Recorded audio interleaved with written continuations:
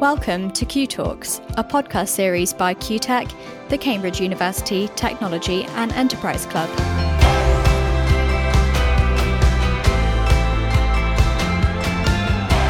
I'm Shreya. And I'm Thomas, and we are your hosts for CUTalks, a series for aspiring innovators in which we talk about the typical and not so typical journeys of making ideas reality and changing the world.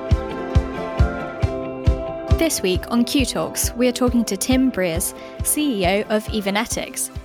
Evonetix is a synthetic biology company developing a desktop platform for scalable, high-fidelity, and rapid gene synthesis.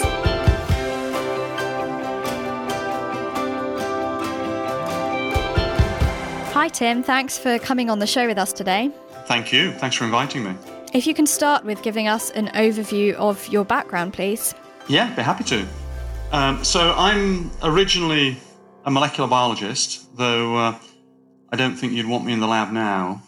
I did a PhD and then a postdoc in the US, in fact, in New York from a postdoc before joining Ciba-Geigy, which was later Novartis, still in the US, actually North Carolina.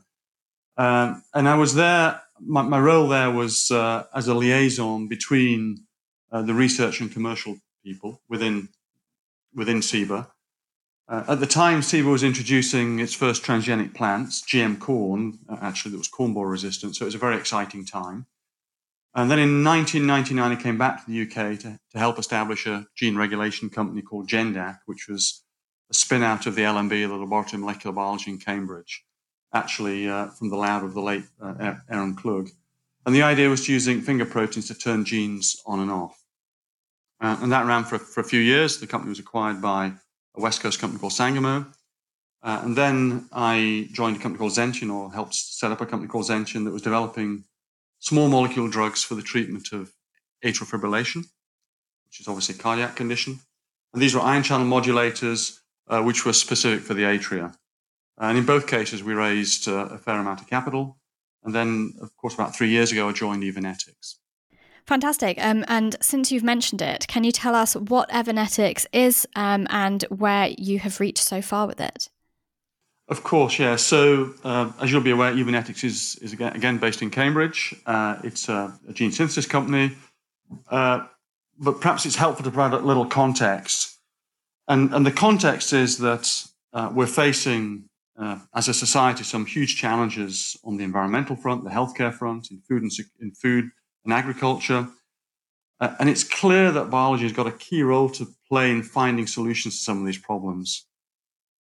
But the solutions, if they're going to be deployed broadly and deeply enough as required, all need the synthesis of DNA and genes on a scale that's not currently possible. So our approach is to develop a radically different technology for gene synthesis. It's about developing an integrated desktop platform to synthesize DNA, basically a desktop DNA writer, so a machine that would sit on your desktop in the lab. It will permit researchers to engineer biological systems with high accuracy, scale, and complexity, essentially allowing the rapid prototyping of genes and proteins to accelerate the evolution of new genes and pathways. Effectively, making biological engineering as accessible and as widespread as next-generation sequencing has to DNA sequencing over the past 15 to 20 years. And we think this will help unlock the power of biology to address many of these most pressing needs that we're going to be facing over the next decades. So it's about changing how DNA is accessed, made, and used. Currently, DNA synthesis is done as a service. So our approach would effectively become a new paradigm for DNA synthesis. Now, just to say a little, if I may, about the technology itself. The technology is complex. It involves developing a silicon chip with many reaction sites, all of which are under independent control, actually thermal control, in a single fluidic environment, and integrating this with the chemistry required for the synthesis and the molecular biology to assemble double-stranded DNA in a process that, again, uses the thermal control of the chips. And so far, it's fair to say we've made great progress towards our technical objectives, our technical goals. And we've done this principally, I should say, by recruiting a hugely talented team across an array of areas of science who are working together very effectively. So we have physicists, software engineers, electronics and mechanical engineers, as well as chemists, surface chemists, synthetic organic chemists, molecular biologists and protein engineers, all bringing their expertise to bear on this problem. You've already mentioned the potential of biology. For the listeners who don't have a background in biology, can you maybe briefly explain what is synthetic biology? Yeah, so synthetic biology, which is, I think it's fair to say, a newly coined term, is really about the design and construction of novel genes, pathways, organisms, perhaps the redesign of existing and natural biological systems, brings together a range of disciplines and skills from biology and chemistry to computing, bioinformatics and engineering. So it generally assumes an element of scale and the application of engineering-like techniques to solve biological problems through what you might call biodesign. So it's building on the advances in molecular, cellular, and systems biology, and it's looking to transform biology in a way that synthesis perhaps transformed chemistry, that integrated circuits perhaps transformed computing. And the element that distinguishes synthetic biology from traditional molecular and cellular biology is the focus on design and construction, the idea that you can model, understand, and tune systems to meet specific performance criteria. Now, unlike many other areas of engineering, biology, at least on the surface, is incredibly nonlinear and unpredictable, principally due to the complexity of the interacting parts. So being able to understand what things do and how the parts interact in a mechanistic and hopefully predictable way is important and will lead us to have the ability to design systems much more effectively. And the design, build, test, learn cycle is an important part of that. So fundamentally, it's about having the ability to make DNA, to prototype DNA and proteins encoded by that DNA. And this is where our technology fits in. So, Tim, something that I'm wondering is, as a startup in the space, how do you fare compared to some of the bigger players? What is it that makes investors bet their money on you when perhaps the returns are way down the line for them? What we do is about innovation and getting the right people with the right experience and expertise to solve potentially very challenging problems. And often this can be done in a startup environment that's free from some of the constraints of existing, perhaps more mature business models. So what we're doing is about creating a disruptive technology that will hopefully leapfrog more incremental approaches.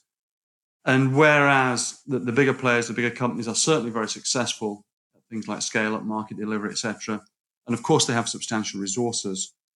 But the business of developing a disruptive technology is risky. And so it's not something that all big companies really want to invest in. So in summary, I think startup efforts are often complementary to those of bigger, well-established players. And of course, we're backed by investors who understand that this is not always going to be a linear path. Okay, and if I can follow up to what you were saying, you mentioned about different business models compared to those larger players. Can you elaborate on what some of those business models might look like for disruptive technologies such as yours? Well, of course, there are probably numerous models that one can anticipate. It depends a lot on the partners you find, the speed to market you may achieve in the pharmaceutical sector. Some of that will depend upon your ability to move through clinical trials and the amount of capital you can raise, having partnerships with the right investors. All these things vary, and you'll need to build your model depending upon your technology, the market you're looking at, and the time to market, and so on and so forth. And for you at Evonetix, what does that look like? How does that picture come together? Well, for us, this is about developing our desktop DNA writer, bringing it to the market within 2 to 3 years' time, having the resources to do this, the expertise to develop the technology, but also the internal expertise to handle product management, so that we have, it's not just about the technology; it's about that commercial angle as well, and delivering those things on the timelines we anticipate. Of course, we understand that there'll be twists and turns on the way, but for us, it's about bringing something to market within our expected time frame. And then, of course, we have a plan for how that's going to be introduced, who the initial users of the technology will be, a commercial model around our products and so on and so forth. How important are partnerships, maybe specifically to your company, but also maybe in the sector you're in? And based on that, what are good practices of managing partnerships with some of the bigger organizations you're dealing with? Yeah, I mean, partnerships are always very important. We have actually a number of collaborations, both with industry and academia, and in every case, our experience has been positive. The success, I think, of these arrangements generally relies on each party recognizing the strengths of the other and wanting to access those strengths, and then work together in a collaborative manner. Because we recognize that we can't do everything ourselves. Clearly, we need to do the things that we do best, which is developing our new approach and bringing that product to market. But there are elements of that we will work with other parties to achieve. So we have, for example, a partnership with IMEC, a world-leading chip company, and of course and working together with them was a great opportunity. On the academic side, we have a partnership with Durham University on a particular project. That's actually a project that's funded by Innovate UK, and again, that's operating with great success because each party brings something different, and we're able to access that as part of that process. So so working together with other parties, the right parties, is an important part of what we do. If we take the conversation now more towards the entrepreneurial aspects of your journey, both at Evonetix and previously, as you touched upon. So if we first talk about funding, I believe you recently closed a $30 million Series B funding round. And I think a lot of our listeners would be very interested to hear about the work behind the scenes that goes into building up towards a large Series B funding round such as that. Maybe you can elaborate on the considerations that you had and some sort of unexpected factors that you might have come across during this process. Okay. Well, like in any fundraising, it's important to be prepared, to have a plan for what you're going to do with the money, how you're going to spend the investor money, what milestones you're going to hit over the period of that funding round. And doing our Series B was no different to that. We needed a well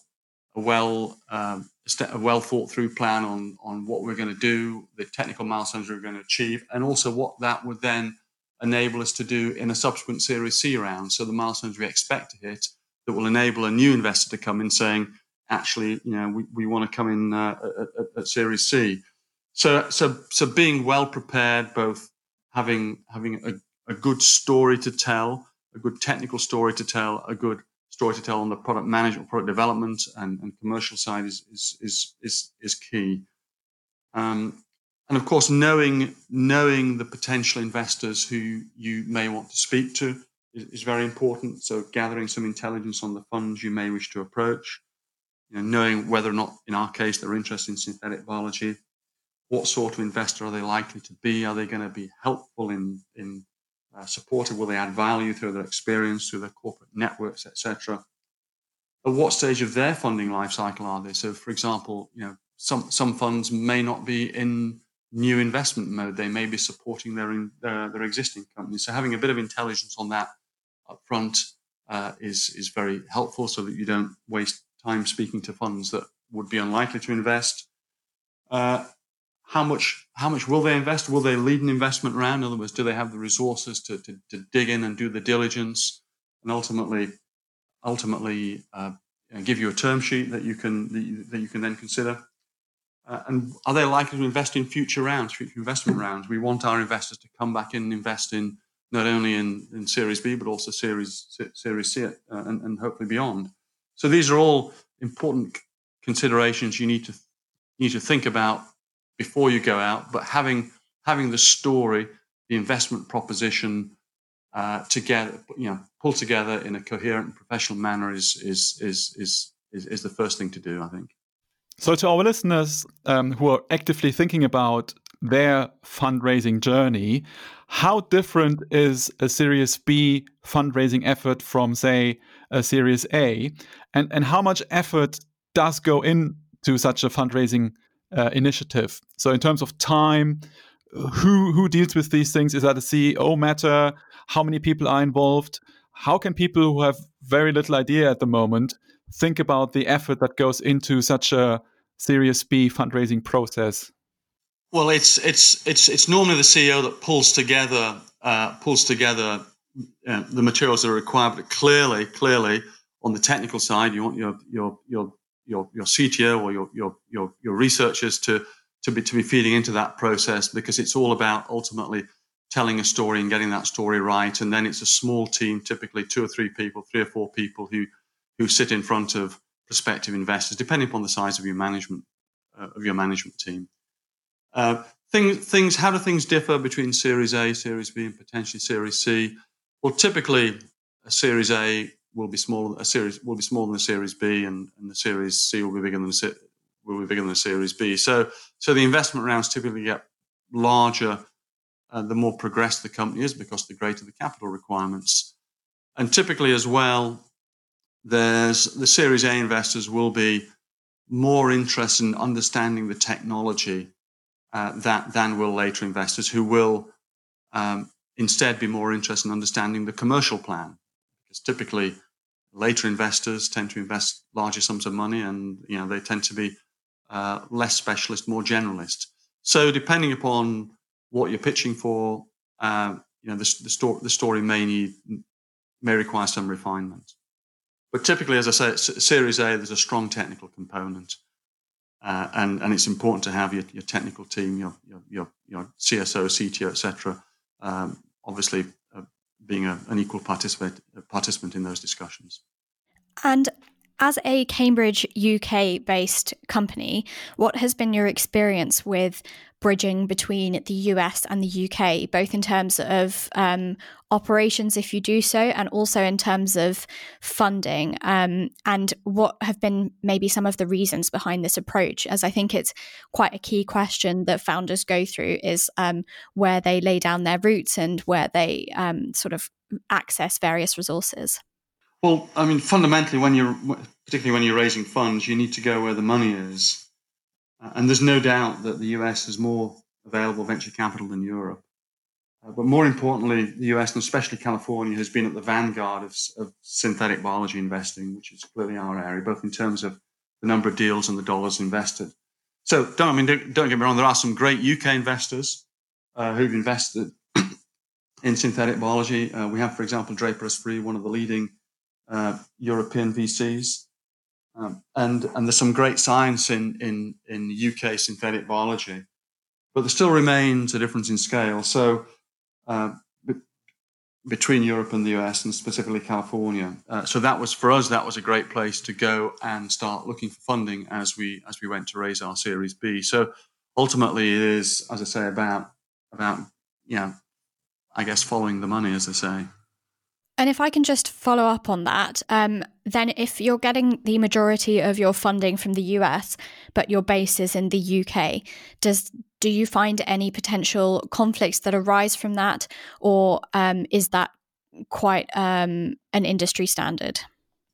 I think in synthetic biology, it is probably an industry standard. I don't think I see any conflicts. I think our US investors, as with our UK investor, investing in Evonetix because it's got great technology, it's a great company, and we're building the company in Cambridge with local expertise and local recruitment. So I don't think there's a conflict, and there's certainly no pressure to move operations elsewhere. Ultimately, when we are in our commercial phase, then we'll need to look to see where the markets are. But certainly, in terms of building the company, there's no. I think US investors are investing in UK companies because they're great companies to invest in. And practically speaking, Tim, how can we envision this happening? So we talked to a lot of startups who are at a much earlier stage than you are.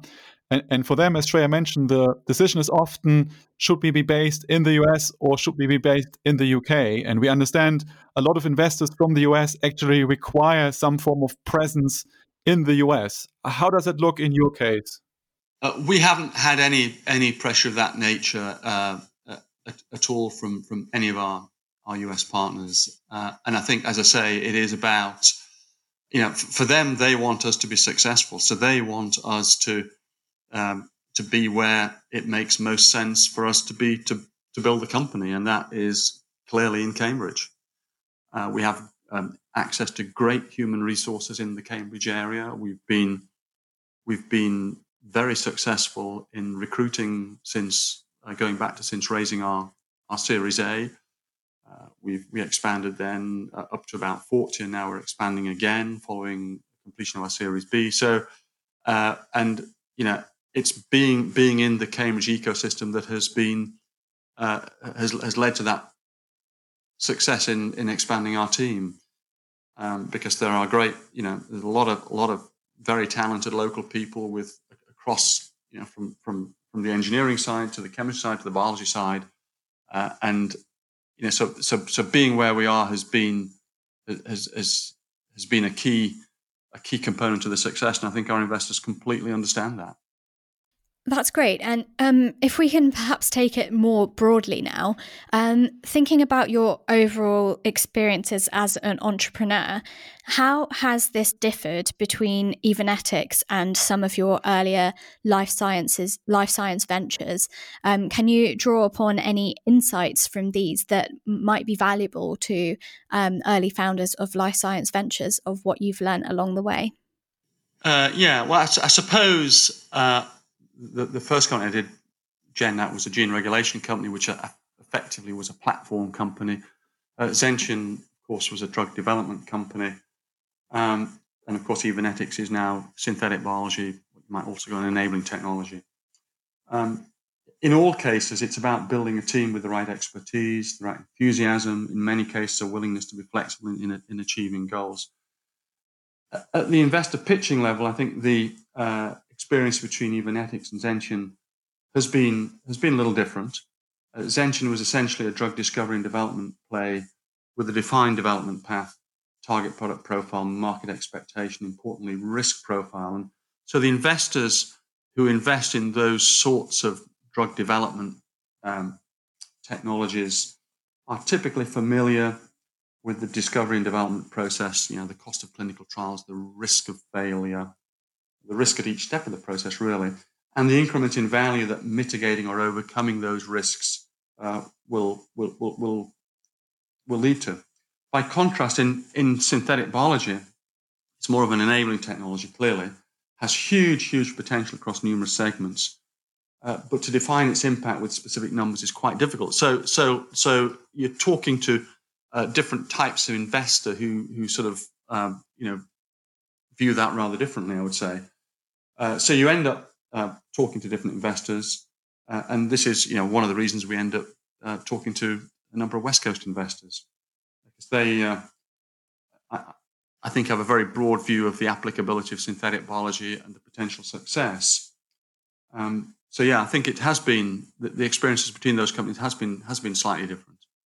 So continuing the theme of reflecting back onto your experiences, we understand you did a PhD and you then embarked on an MBA, and maybe to ask, based on these experiences, if we have a PhD student here in Cambridge and he or she is wondering what next, what would be some of your recommendations?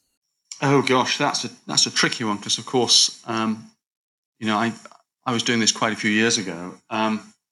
But I would say if a student graduating with a PhD is unlikely to want to pursue a research career either in academia or in industrial research, then it would be important to gain some broader experience outside of research, whatever that may be. I mean, I was very lucky in Ciba-Geigy, Novartis, where I was exposed to the interface between research and the commercial world, including intellectual property management. So I consider myself to have been extremely fortunate in that respect. Getting into that sort of situation is helpful. And I always thought that being in a big company like a Ciba-Geigy or Novartis, as it became, was actually a great place to learn stuff, because there's lots of departments, people going on there, and if you can connect with those people, You can get exposure to areas that you would not normally get exposure to. So I think that for me was very helpful. But basically, I think my only advice would be to get some broader experience outside of research, whatever that may be. So this has been a great conversation, Tim. And if we can maybe ask you one final question, which is, what do you see as the potential of synthetic biology by, say, 2050? Oh gosh, that is that's a tricky one. I think it's fair to say that there's now a broad consensus that synthetic biology is poised to deliver a wide range of new products and services to disrupt industries from agriculture, pharmaceuticals, renewables, industrial biotech. It will really present us with the opportunity to exploit biology as never before. And I think, as the Royal Society said a couple of years ago in its report on synthetic biology, could be fundamental to helping us manage the Earth's resources. The UK government has set a target, as I'm sure you're aware, of net zero emissions by 2050. And I expect that synthetic biology, which is the date you mentioned, I expect that synthetic biology will be making a significant contribution to achieving that by reducing our reliance on petroleum, using biology and biological products and processes, many more products and materials than we currently might even imagine. But also, I think on the healthcare side, SynBio will provide a significant contribution, offering tools on a scale and with accuracy not currently possible. So hopefully giving us the ability to respond quickly to future crises such as the current COVID crisis we find ourselves in. So it's about that broad applicability in agriculture as well. We have an expanding world population from 7.8 to 11 billion over the coming decades. Synthetic biology can have a very significant impact there as well by creating new plant genetics, animal genetics, new fertilizers that will help to create or help to produce foods on a sustainable fashion that's at a scale that's not currently possible. So across a variety of sectors by 2050, I expect synthetic biology to be making a substantial impact. Now, for all the listeners who maybe do not have a biology background, maybe they are a school leaver, then they're thinking about a career or maybe a degree, or maybe even students who are already embarked in a course but are thinking about shifting to synthetic biology given its potential. What would you advise are good entry points to make a start in synthetic biology? Well, I think you have to. I think there are many entry points because of the broad, all-encompassing nature of the technologies being developed, contributing to the field, from engineering to chemistry to biology and molecular biology and so on and so forth. So I think there are many opportunities to enter the field, I would say. And are there any you could particularly recommend for someone who's keen to get started in the field? I'm rather biased. I would say yes. Start with molecular biology and go from there. Nice. Well, this has been a great conversation. Thank you so much, Tim. Well, thank you. Thanks very much for joining us, Tim. You're very welcome. Thank you very much. Thanks very much again to Tim for joining us on CUTalks. This podcast was produced by Carl Homer from Cambridge TV, and we'd also like to say a big thank you to the team at CUTech, who have all been working hard behind the scenes. Thank you very much for listening, and please do go ahead and rate us or leave us a review on iTunes, SoundCloud, Spotify, or wherever you get your podcasts. You can tweet us at CUTech to suggest a guest or theme, or tell us about your experiences with applying technical skills at startups. You'll also find us at cutech.io/CUTalks.